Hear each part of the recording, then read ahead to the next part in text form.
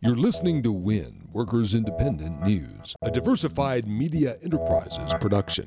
I'm Doug Cunningham. 42 non-union workers in the North Dakota Bakken oil field got stiffed nearly $750,000 in wages and other compensation by WCE Oil Field Services going into receivership. Laborers District Council of Minnesota and North Dakota, along with Laborers Local 563, went to work on behalf of these non-union workers. The laborers ultimately got an anonymous oil field investor to pay between $3,000 and $20,000 each in partial compensation to the workers, and the union is working on getting more of the wages owed to these workers into their pockets. So why did the laborers union step up to help these non-union workers? Kevin Pranis is marketing manager for the laborers union in Minnesota and North Dakota. One of the superintendents for the company had told one of our staff to stay off their right of way, not talk to their guys. So we didn't have a relationship with the workers, but we were really concerned when we heard the story. And the most basic principle for us is a fair day's wage for a fair day's work. And the idea that they wouldn't get paid at all seemed crazy to us. And so we felt the need to get involved in this.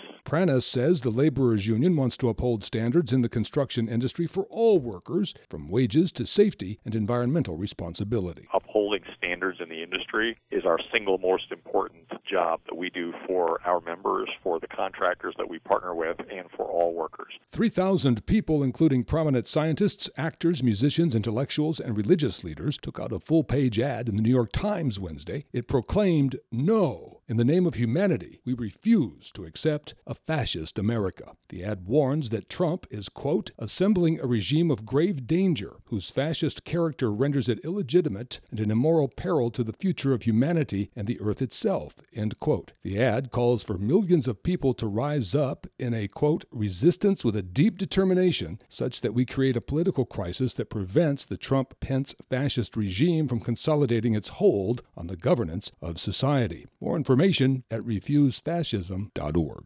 Two well-known labor economists, Lawrence Katz and Alan B. Kruger, say 15.8% of all U.S. workers are working as temps, on-call, and contract workers, independent contractors, and freelancers. They say nearly all of the net employment growth in the U.S. economy between 2005 and 2015 has been in these so-called alternative Temp-Style working arrangements.